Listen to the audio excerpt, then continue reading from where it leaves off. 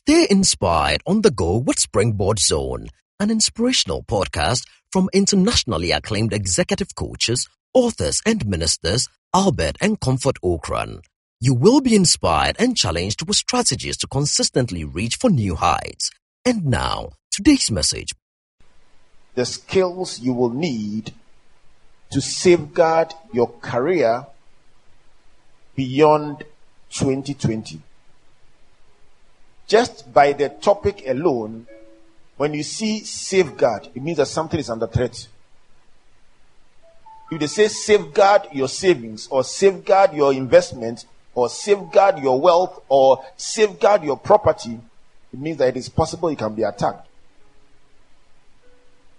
And when it says beyond 2020, it gives the impression that as the world moves in the next couple of years, certain changes will make life different from how it has been. But there's a good word in there. It says skills. That means that there are some skills that can safeguard you from every shaking that will come. But let me start by asking a question. Is career longevity possible? Is sustained career success possible? Why do I ask? Because when we talk about safeguarding, it means that you can be doing well for a long time and then all of a sudden you will go into difficulty. And so from the scriptures, I would like to look at two people who enjoyed career success on a sustained or sustainable basis, just to reinforce the fact that by a certain combination of principles and attitudes, you can find yourself being prominent and successful wherever you go. The first one is Joseph. From his house or his father's house to Potiphar's house to the prison and ultimately to the palace, wherever he went, he was outstanding. And in Genesis 39 verse 5 to 6, Bible talks about a time when Potiphar elevated him and made him the overseer, the general overseer of his house. And in verse 5 and 6, Bible says, so it was from the time that he had made him overseer of his house and all that he had, that the Lord blessed the Egyptian's house for Joseph's sake. And the blessing of the Lord was on all that he had in the house and in the field. Thus, he left all that he had in Joseph's hand, and he did not know what he had, except for the bread which he ate. Now, Joseph was handsome in form and appearance. The Bible is such a beautiful document, a living and real document. Bible says that from the time that Potiphar made Joseph overseer, things changed in the place. Everything in that house prospered. And the blessing of the Lord was on that house and on the field. As a result of Joseph's excellence and the progress the business encountered as a result of his presence, he was promoted. And he was given an unusual level of stewardship and trust and responsibility. Because Bible says Potiphar did not even know how much money he had in the bank, how much property he had. It was all under the control of Joseph. The only thing Potiphar knew was the bread that he would eat. That's all. Somebody trustworthy, somebody responsible, somebody with expertise was handling everything. And the Bible concluded that Joseph was handsome in form and appearance. I like that part, because it reminds us that beyond all your expertise, your appearance matters. There are two types of handsome: the one you are born with and the one that you cultivate. Bible says form and appearance. One you have no control over. You were born like that. But the other one you have control. You can be blessed in one and severely disadvantaged in the other. But everyone must understand that your career progression includes managing your personality. What you wear, how you talk, the protocols of hanging around successful people, what to do, what not to do, what to say, what not to say, how to carry yourself in the corporate space. The second person who and survived different regimes and enjoyed great success in business and career was Daniel. Survived different governments and different authorities. And in Daniel chapter 6 verse 3 and Daniel chapter 6 verse 28, we see the story of Daniel's elevation. Verse 3 says, "Then this Daniel distinguished himself above the governors and satraps." Let's all say distinguished. Let's say distinguished. Distinguished means set himself apart above the governors and the satraps because an excellent spirit was in him. And the king considered setting him over the whole realm. There is a correlation between your sense of diligence, excellence, and responsibility and the amount of authority and coverage you are given in life. Verse 28, Bible says, "So this Daniel prospered in the reign of Darius and in the reign of Cyrus the Persian." I love that one because it says that one government came and went and Daniel remained. One dispensation came and went and Daniel remained. Why is this discussion about 2020 and beyond important? I'm going to show you a picture of the contrast between yesterday's career landscape and today's. When I say yesterday, I'm talking about several years ago. When I went to first year in the university, we were given tea at 10 o'clock every day. You go and drink tea at the expense of the government of Ghana. Every 2 weeks, we were given pocket money from the government. And we thought it was a great life. And we were telling our seniors, what a wonderful world. And they said, "Oh, what you came to meet is the surplus of what we met." In their time, on graduation day, big-time multinationals will come and park cars at the ceremony. So when they say, "Best student in economics," then they write your name down. When they close the ceremony, they offer you a job in the multinational with a brand new car.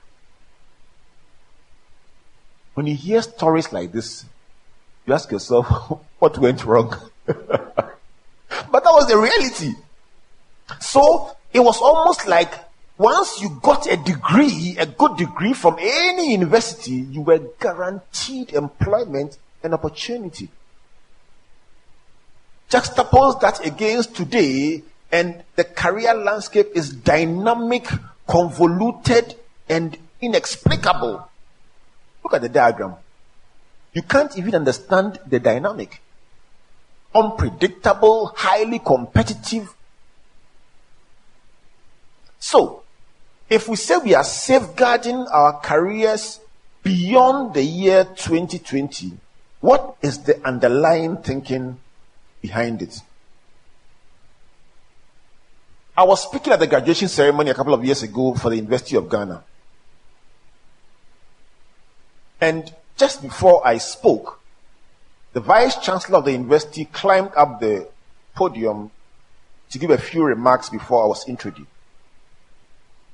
And at the tail end of his remarks, he said, the reason why they should listen very carefully to what I will say is because just a week before that, or just before that, he had attended a conference and the news had broken about a report by the World Economic Forum in which they had listed 10 of the skills you will need to survive in your career in the year 2020.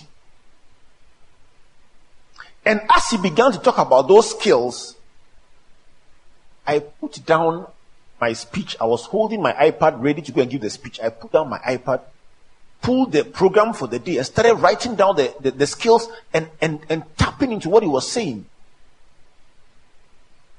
But as I wrote, I paused and looked at the students who were unemployed, who were now going to get their certificate and start looking for opportunity in life.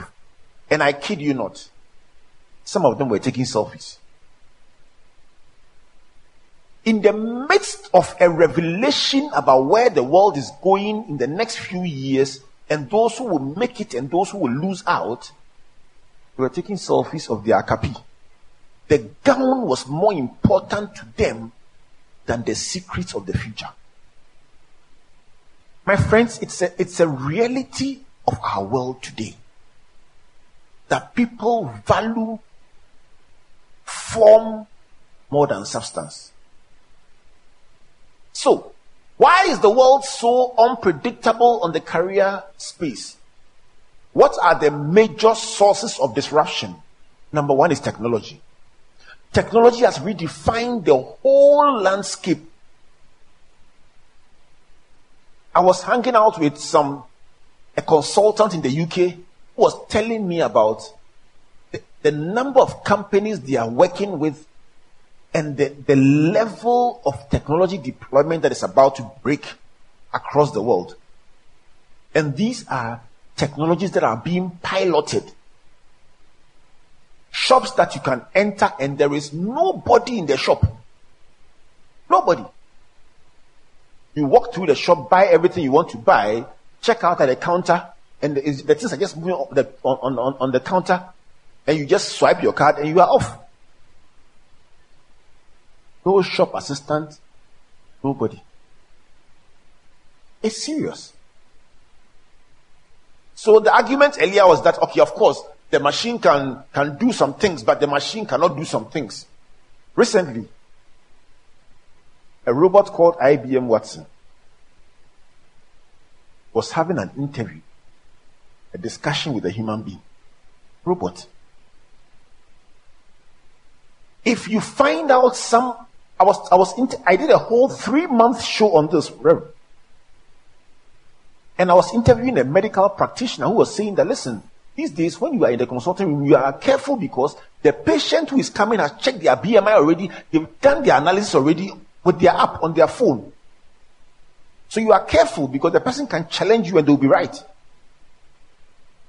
Hello. Technology has changed the landscape big time. The second disruptor is massive localization. Not globalization. Seamless localization. What is globalization? Globalization is where global issues have such a huge impact on local issues that operating in the local space, you need global perspective or you will not survive.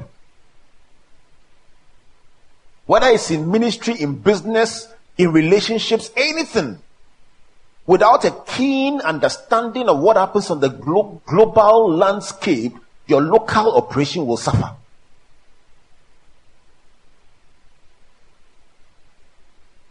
Just before I walked in, I was reading something on a newspaper online portal. Then I sent a text to the editor and said, when did this appear in your newspaper? He said it will come tomorrow. The newspaper will publish it tomorrow. But I'm reading it on my phone today. That is the world we are in today. Everything is real time. Everything is seamlessly local. For many people, their biggest source of pride is the degree that they hold. And they say, listen, I went to the university of, and then they mention the university with so much pride. And I understand, we all did it. But the sad reality is that the curriculum of formal education is severely inadequate in preparing you for the reality of the job market. My dear friends, over 70% of what I use in my career was not learned in the lecture room. So if your biggest claim to fame is that you had a first class in a particular subject of an or area of learning, and that is what you've been talking about for the past how many years, you'll be amazed to find out that with your first class, you still don't know what you should know to excel in your career. The fourth disruptor and the fifth are related. One is demand, one is supply. The fourth one is a jobless economy. That means that you are there and you have the skills and you know you are good, but the jobs are just not there. And so the demand, there is under demand for services. Not because you are not good, but the opportunity is just not available as much as it should be. So it's a demand issue. But the cousin of the demand issue is a supply issue,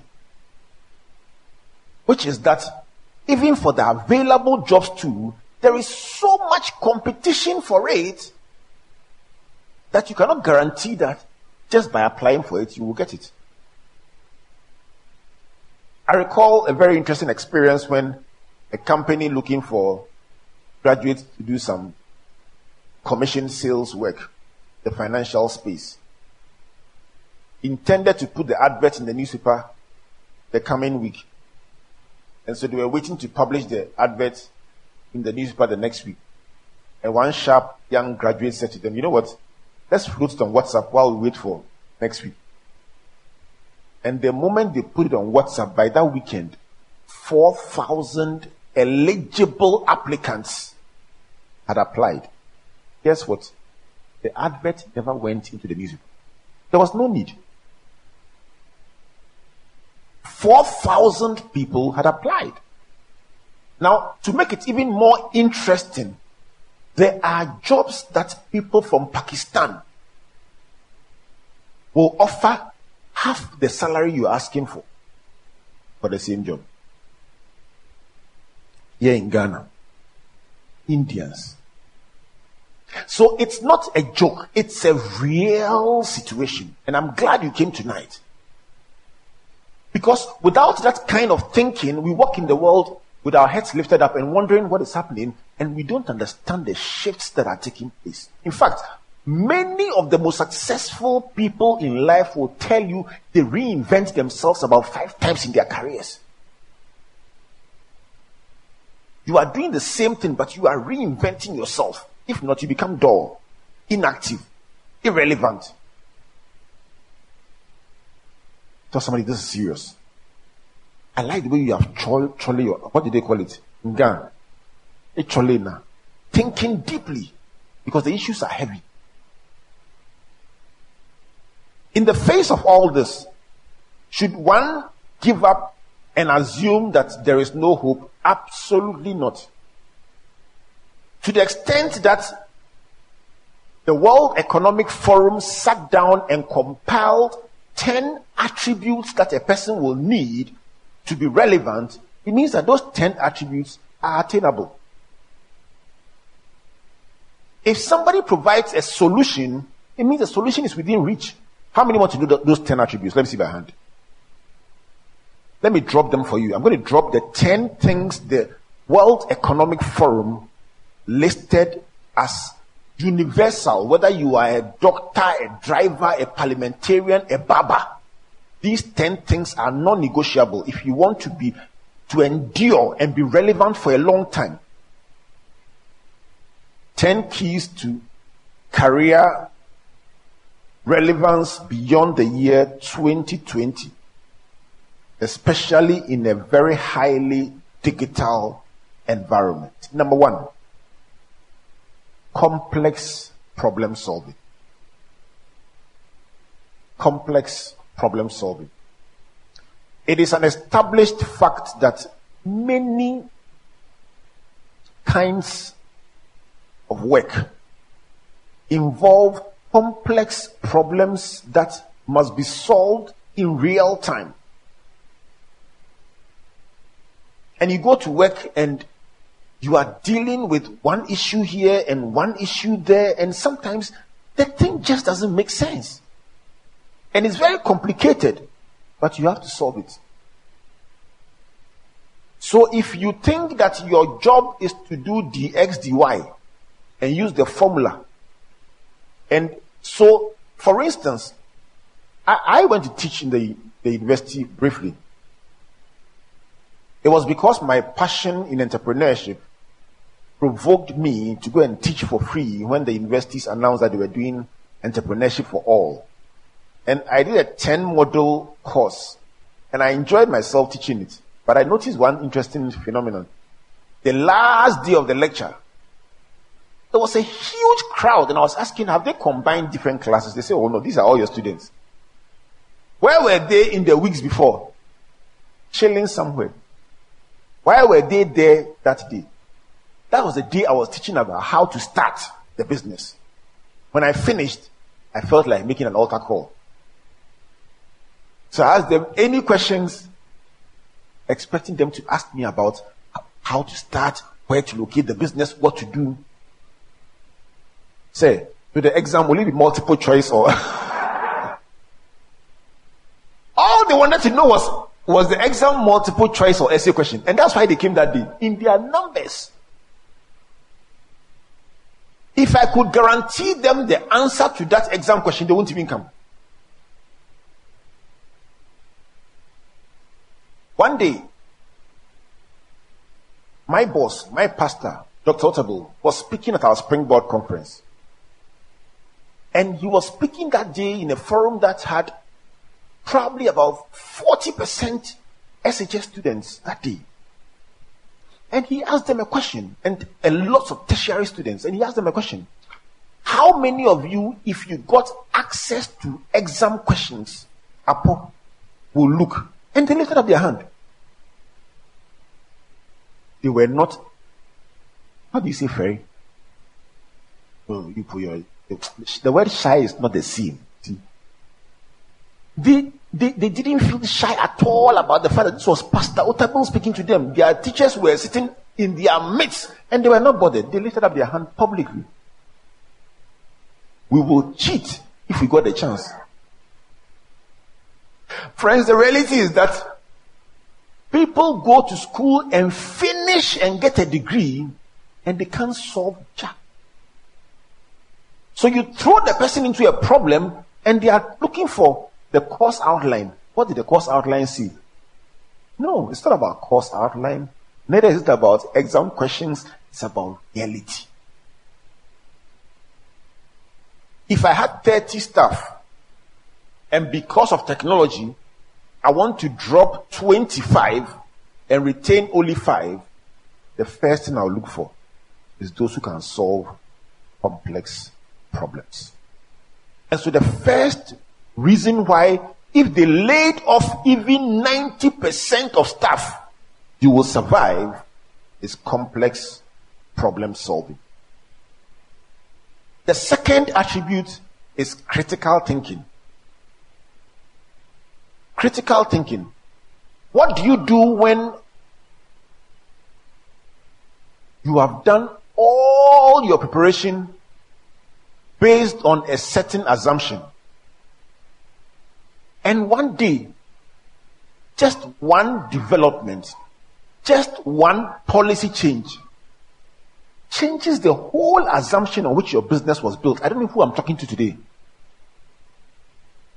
Listen, it can be something as small as a road construction. Do you know that if you study human behavior, fuel stations will tell you, if they give you the same location, will you sell the fuel on the left or on the right? You see, how does it matter? You will find out that depending on the traffic situation, in the morning, nobody wants to stop and buy fuel on the right-hand side of the road. You want to get out of there as fast as possible. And in the evening when they want to buy, you are on the left, they are on the right. If you don't understand this one, you are wondering why you are selling fuel in the same place on the opposite side. And somebody on the opposite side is selling 10 times what you are selling. And you are praying. It's not prayer. Critical thinking. If you had a chance to work for somebody like Nelson Mandela when he was alive, and you sold a shirt for him, and he offered to pay you $100 for the shirt, will you take the $100? Or you will say, Mr. Mandela, just give me an endorsement, my business. An endorsement that I sold for you, and then keep the money. I'm a young person. I just want to make it. If you can write a little endorsement in your handwriting and sign it, you can just keep it, and I'll be very happy. It's critical thinking. That one signature can open $1 million for you.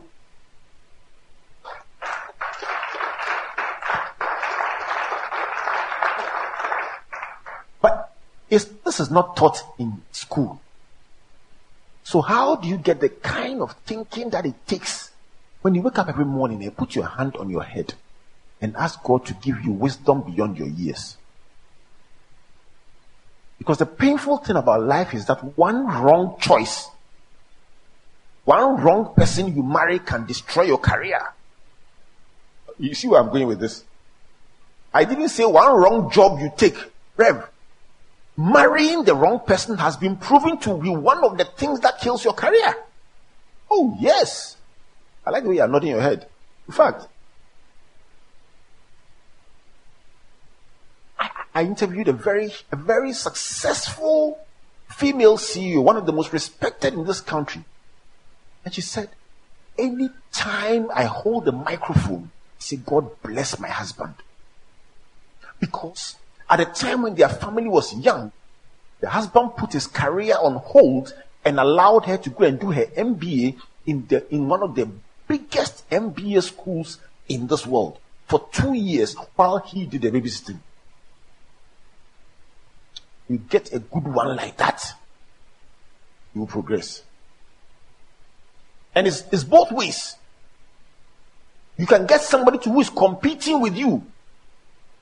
When you are blessed and they are worried, you are leaving them behind. The person you marry is a career issue. It's a financial issue. It's a spiritual issue. You don't just meet somebody in the afternoon and in the evening you say you have proposed. It's a serious thing. Rev, can I talk? Choices matter. Choices matter. So the World Economic Forum says, number one, people who solve complex problems. And complex problem solving is not a fruit you pluck from the tree. It's a lifestyle you build. So you are in church. We have an event. We have a service. And then the generator, something happens. And we are hot. And then you say, listen, arrange the ushers this way. Do this way. You are learning how to solve complex problems. And it becomes a lifestyle. Next time you are doing it in the office. And you are calm. You see, when Pharaoh called Joseph, the reason why Pharaoh was so convinced about Joseph is that he was highly agitated before Joseph came. The first thing Joseph said is, relax. Relax. I've dealt with this one before. I'll be fine. The first thing David told Saul, relax. When you have solved complex problems and the biggest door of your life opens, you will not panic. Complex problem solving. Second one, critical thinking. All of a sudden, something changes at once. What do? The one you were expecting didn't come. Somehow. What do? That is a distinguishing factor. Everybody say critical thinking. Put your hand on your head. Say, grant me wisdom, Lord, beyond my years. The third one is creativity. Creativity. It must be an avowed aim of yours that everything that you do, the same thing everybody does, your own will be different. We live in a society that is meant to conform. We are trained to conform. Be like everybody else. It is often the measure of our acceptance if we behave like everybody else. And we are socialized that way. But really, your differentiating point is what will give you an advantage. If you want to be in the creative area, you want to be an author, an architect, an engineer, a hairdresser, whatever you want to do, fashion, a consultant, your creativity, your uniqueness, the uniqueness of your concept, your design, your execution, your management is what will give you an advantage. Determined to be creative and determined to be unique. Spend a lot of time thinking about how yours will be different. Don't be ashamed of being different. Don't worry that your own is very, very different. That is what will give you the advantage. Very often, we do things, and the very first one, then we submit it to the market. You write a book, the very first draft, then you publish it. No. Go over it about 10 times. The same thing. Apply yourself. And very often, the fourth, the fifth, the sixth, that is when great ideas come for making the thing special. You design something once, and you want to sell it. No. Even for fashion, the more you apply yourself to the design. How many fashion designers are here? Can somebody confirm what I'm saying? Can you confirm what I'm saying? The more you think about it, the more you look at the same design again and again, you notice something small.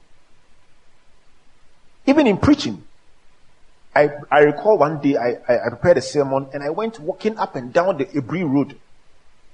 And somewhere in between Ayimensa and Peduasi, I was rehearsing the sermon and the point struck me that there were 2 blocks in the sermon and they were not connected. They were not connected. So it is first half, second half, and then half time. And it would have been fine until it was delivered. So in rehearsing it in my mind, I saw something missing and I paused and said, these 2 can be joined this way. The bridge. Why? What was the issue?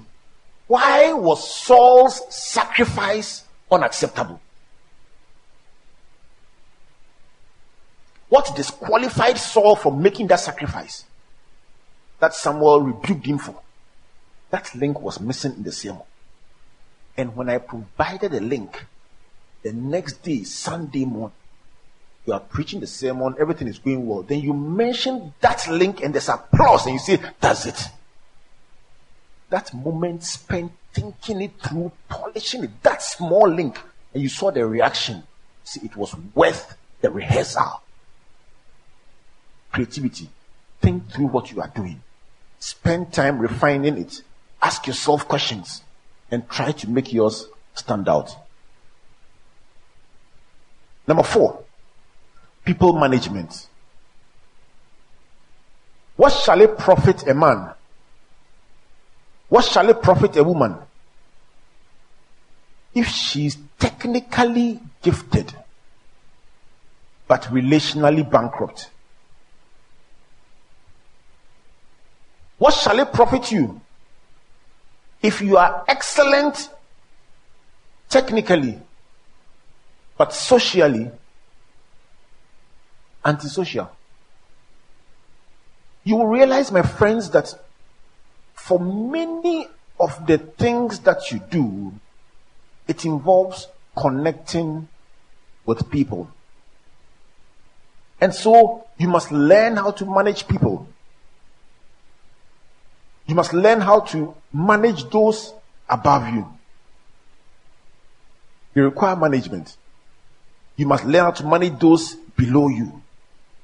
I'm consulting for somebody who has hit a peak in her career. and been told that if you don't deal with this issue in your life, you cannot be promoted above where you are. This is your peak.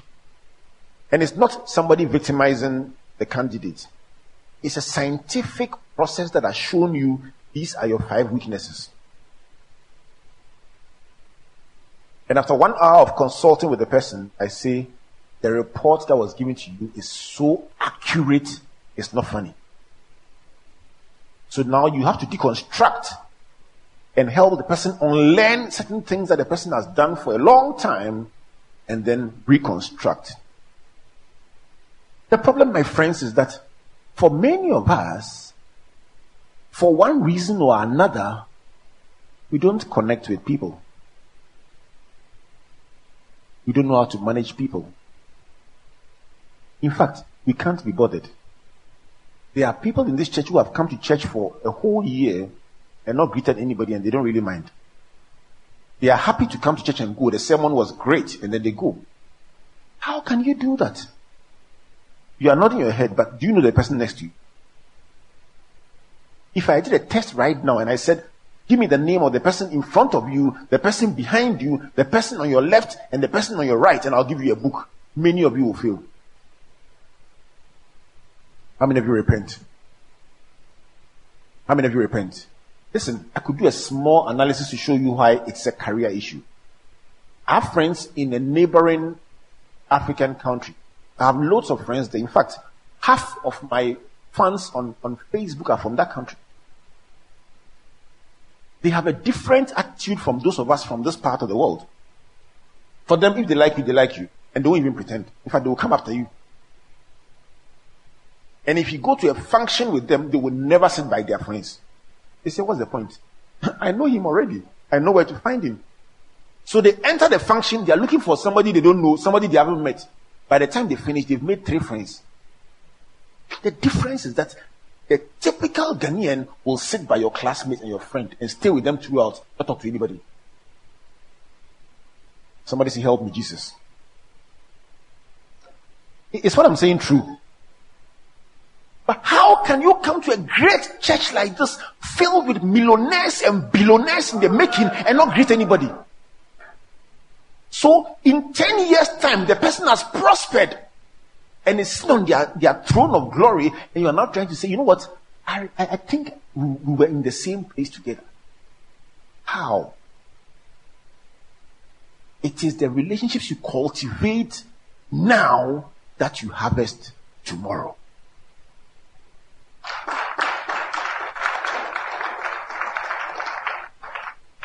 I was listening to one of my favorite speakers, Nido Kubeng from America. He says, as for relationships, it is not automatic. It is cultivated. So he every day, takes a phone and calls 4 people. Strategic relationships. He has made a list of the 100 most influential people in his life. And every month, he calls each of them once. So that if he needs them one day and he goes, they've been hearing from him regularly. They're not surprised. Relationships matter. I was telling Reverend Eric, I had a private event gathering some of the biggest CEOs a couple of days ago. Didn't even print an invitation card, used WhatsApp. Because you built and cultivated these relationships over a long period, and you value and treasure them. You can write an application, add a card, add a reference, and they won't come. For somebody, relationships.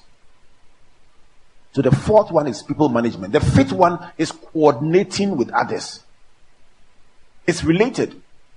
Coordinating means that your work must line up with somebody else's, must also touch somebody else's, and in your business, you must know about your shareholders, you must know about your clients, you must know about the government, and you must know how to connect to different people at different times. The poor, the rich, the young, the old, you must be able to seamlessly coordinate with them. Ashes. Don't say, this department, we don't like them. They give us wahala. So we don't talk to them. Every unit must coordinate with the other. Church workers, it starts here. And we learn to work together, connect with each other, support each other, appreciate each other, respect each other. You will take the same attitude to the workplace.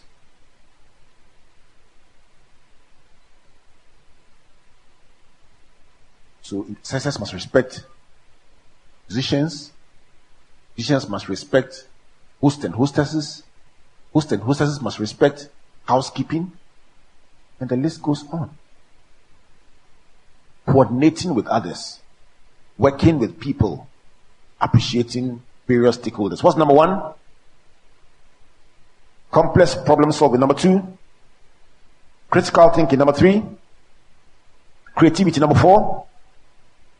People management. Number five. Coordinating with others. Number six is very critical. Emotional intelligence. It has been described as the gold dust of corporate development. Emotional intelligence. That ability to know what to do, when to do it, and to be able to be strong when you must be strong, but empathetic when you must be empathetic. Let me give you an example. Sometimes I think emotional intelligence is like the anointing. Yes. Because it's not just about that ability to take correction and not come and stand there. There was a day when I had just lost my only sister. Then I was due to host my program on radio. And I decided I'll host it. And I hosted a program. And after the program, when I signed off, I broke into tears. After I signed off, put off the microphone. When I finished the program, somebody sent me a text and said, what I heard, is it true? I just said, yes. My understanding was that when I stand up to do what I do, I don't bring my problems from the house to come and lead the praise and worship. When I stand to lead in church, I mustn't bring the difficulties I faced this week into the pulpit. Emotional intelligence is carrying yourself and doing what you have to do in the way you have to do it. And why do I say it's almost like the anointing sometimes? Because the same situation, it will help you to know which one to react to with a rebuke and which one to react to just with a quiet stare. And it's more than enough. So the person is coming to work late. And something just tells you, cool it. Because typically I'm going, why are you late? Don't you know that reporting time? But something says, just cool it. Look at the eyes. And you see a tear drop in the eyes. You say, Sandra, how are you today? And she breaks down. She just lost her father that morning. Because of the commitment to work, she's still coming. She may be late, but just imagine she just lost her father. Now, when you hear that one, you will rather say, you know what? Let me embrace you. And you know what? Just go home. You'll be fine. But imagine you go in like a bulldozer. Why are you late? You find out that the person lost. There was a story about a train ride. And a woman with children who were crying in the train and disturbing. And the man was like, can you let your children keep quiet so we can sleep? And the woman said, I'm sorry. He just lost their father this morning and very disconcerted. The man said, hey, let them cry. Let them shout. Let them do anything that will make them feel better. You see, but sometimes that ability to know what to do is so critical. If you don't know that and you don't have that, you can't rise in your career. Because you are very mechanical. You say, so where is the maths in this? Where is the English? Where is the general science? The World Economic Forum didn't mention maths. Didn't mention English. Complex problem solving. Emotional intelligence. Is somebody learning? Are you glad you came? Let's wrap this up.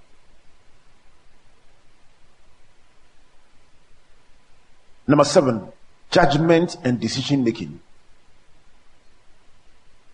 Judgment and decision making. 2 days ago, I was in a very popular hospitality organization. And I asked of somebody that I knew. And they said, And I said, why? And they said, in one moment of madness, the person has destroyed his whole career. Judgment. Somebody makes a deal, an offer, something, and you know your ethics, you know your values, but it sounds very, very acceptable somehow to do it. And you go ahead and do it. You say, oh, I did it only once. That once can destroy your career. Judgment, decision making. Not every open door is an opportunity. It also means the opposite is also real. That you can look at a situation and make one move, and that one move can open the door to millions in opportunity. Put your hand on your head and say discretion, wisdom, understanding, judgment. Let it be my portion in Jesus' name. When you make wise decisions and sound decisions, you rise very quickly. When you make bad decisions, the doors that should open close to you. Number 8, service orientation. Service. You love to serve people. Service. I recall when I finished my first degree and I was head of ushers. We were doing church service in some place that was very prominent, but it was not a church building. So they can do a social function on Saturday night accompanied by significant drinking of non-Christian drinks. And you can sometimes come and meet the bottles on the floor and the contents spilled on the floor, and you have come to church on Sunday morning in your tie. Then you take off the jacket, roll the tie and put it in your pocket and kneel down and scrub. After which, you wash your hands, pull out the tie, put on the jacket, usher through with a smile. Service. Some of the most engaging acts of service in church, in ministry, carrying drums, doing crusades in places, working into the night, just to do some follow-up somewhere, dawn broadcast, going to wild places to preach. In those early days, guess what? Those things followed you into your career. So when you're writing a report at 2 a.m. and you are still up, it's not strange because you've done it all your life. Service orientation. When something is put in your hands, you handle it well. When you are serving people, do you serve them well? When you are honoring people, do you do it well? An orientation for service will open massive doors to you in life. People who know how to serve other people will always go far. Give somebody a high five. Tell the person, I see a servant leader in you. Give another person a high five. Tell the person, don't get tired of doing good. The 9th one is negotiation. Negotiation. Negotiation is about win-win. It's about communicating with people and arriving at a consensus, a solution that benefits both parties. It's about not just accepting things as you see them, but knowing how to position yourself to increase advantage and to change the dynamic. It's a skill. It is learnable. And every one of us, if you want to succeed in your career, you must be able to look somebody in the face and tell the person there are 7 reasons why you must do this for us for free. There are 15 reasons why you must dash our church an LED, and God will bless you. You must look them in the face and make a convincing case, after which the person will say thank you and give you the LED. Oh yes, the same situation. Somebody will even apologize, but you know how to package that situation and use it to create advantage. Negotiation. The final one is my favorite. It is cognitive flexibility. Why is it my favorite? Because nobody understands it. What is cognitive flexibility? It's simply that ability to switch from one thing to another that is totally unrelated and still perform that one too well. So you are doing something, and then there's an issue that requires a totally different skill. You know, the skill it takes to manage a board meeting is different from the skill it takes to handle rowdy neighbors who are routing. One of them, you speak Queen's English. When you get out there and meet the rowdy guys who are trying to rout in the neighborhood, you roll up your sleeves and then you talk to them in their language. They understand and they stop fighting.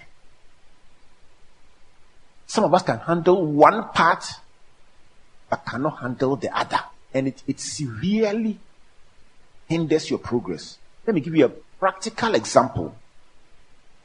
3 weeks ago, I was supposed to be on a show with a friend, a colleague who works one of the biggest multinational companies in this country as senior manager in charge of a particular function.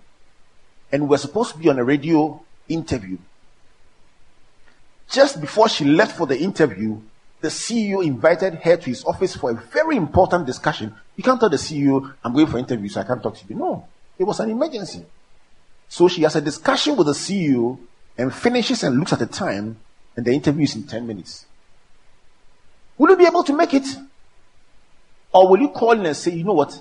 It's not my fault. Everyone will understand.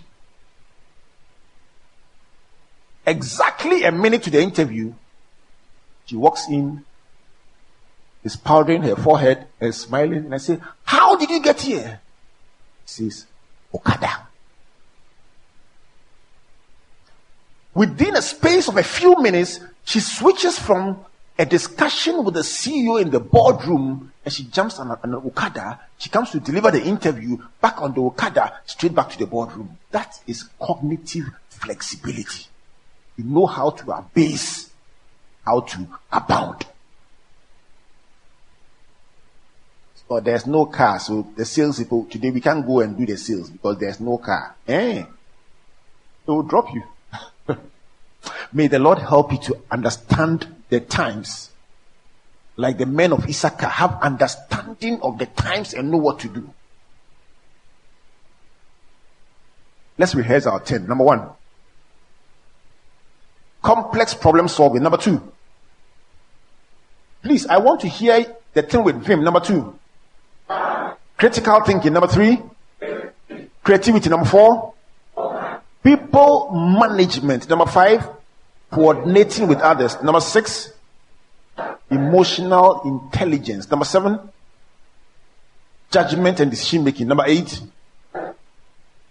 Service orientation. Number 9. Negotiation. And number 10, our favorite, Okada. Let me conclude with a scripture that you should never forget. Somebody says, you see, these things, they apply to those who work in the banks and those who work in the big places. Bible says, in all labor, there is profit.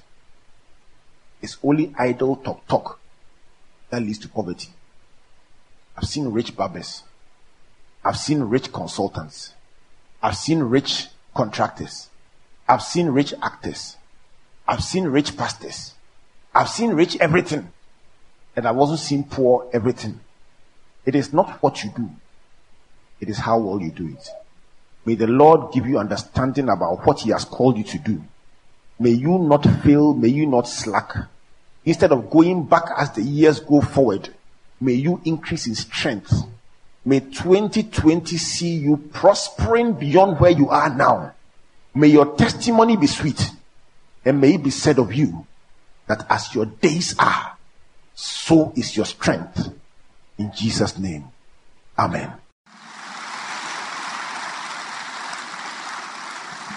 Thank you for listening to Springboard Zone, an inspirational podcast by Albert and Comfort Okran. Like our Facebook and Twitter pages at Albert N.E. Okran and Comfort Okran A for free resources and information about our itinerary, conferences, and media broadcast. For speaking appointments, email albert.okran@icloud.com or SMS or WhatsApp us on +233 24 99 99 000. You may also subscribe to Amazon.com or your favorite online bookstore for copies of our inspirational books and audiovisual materials. Until we come your way again, always remember, you are blessed indeed.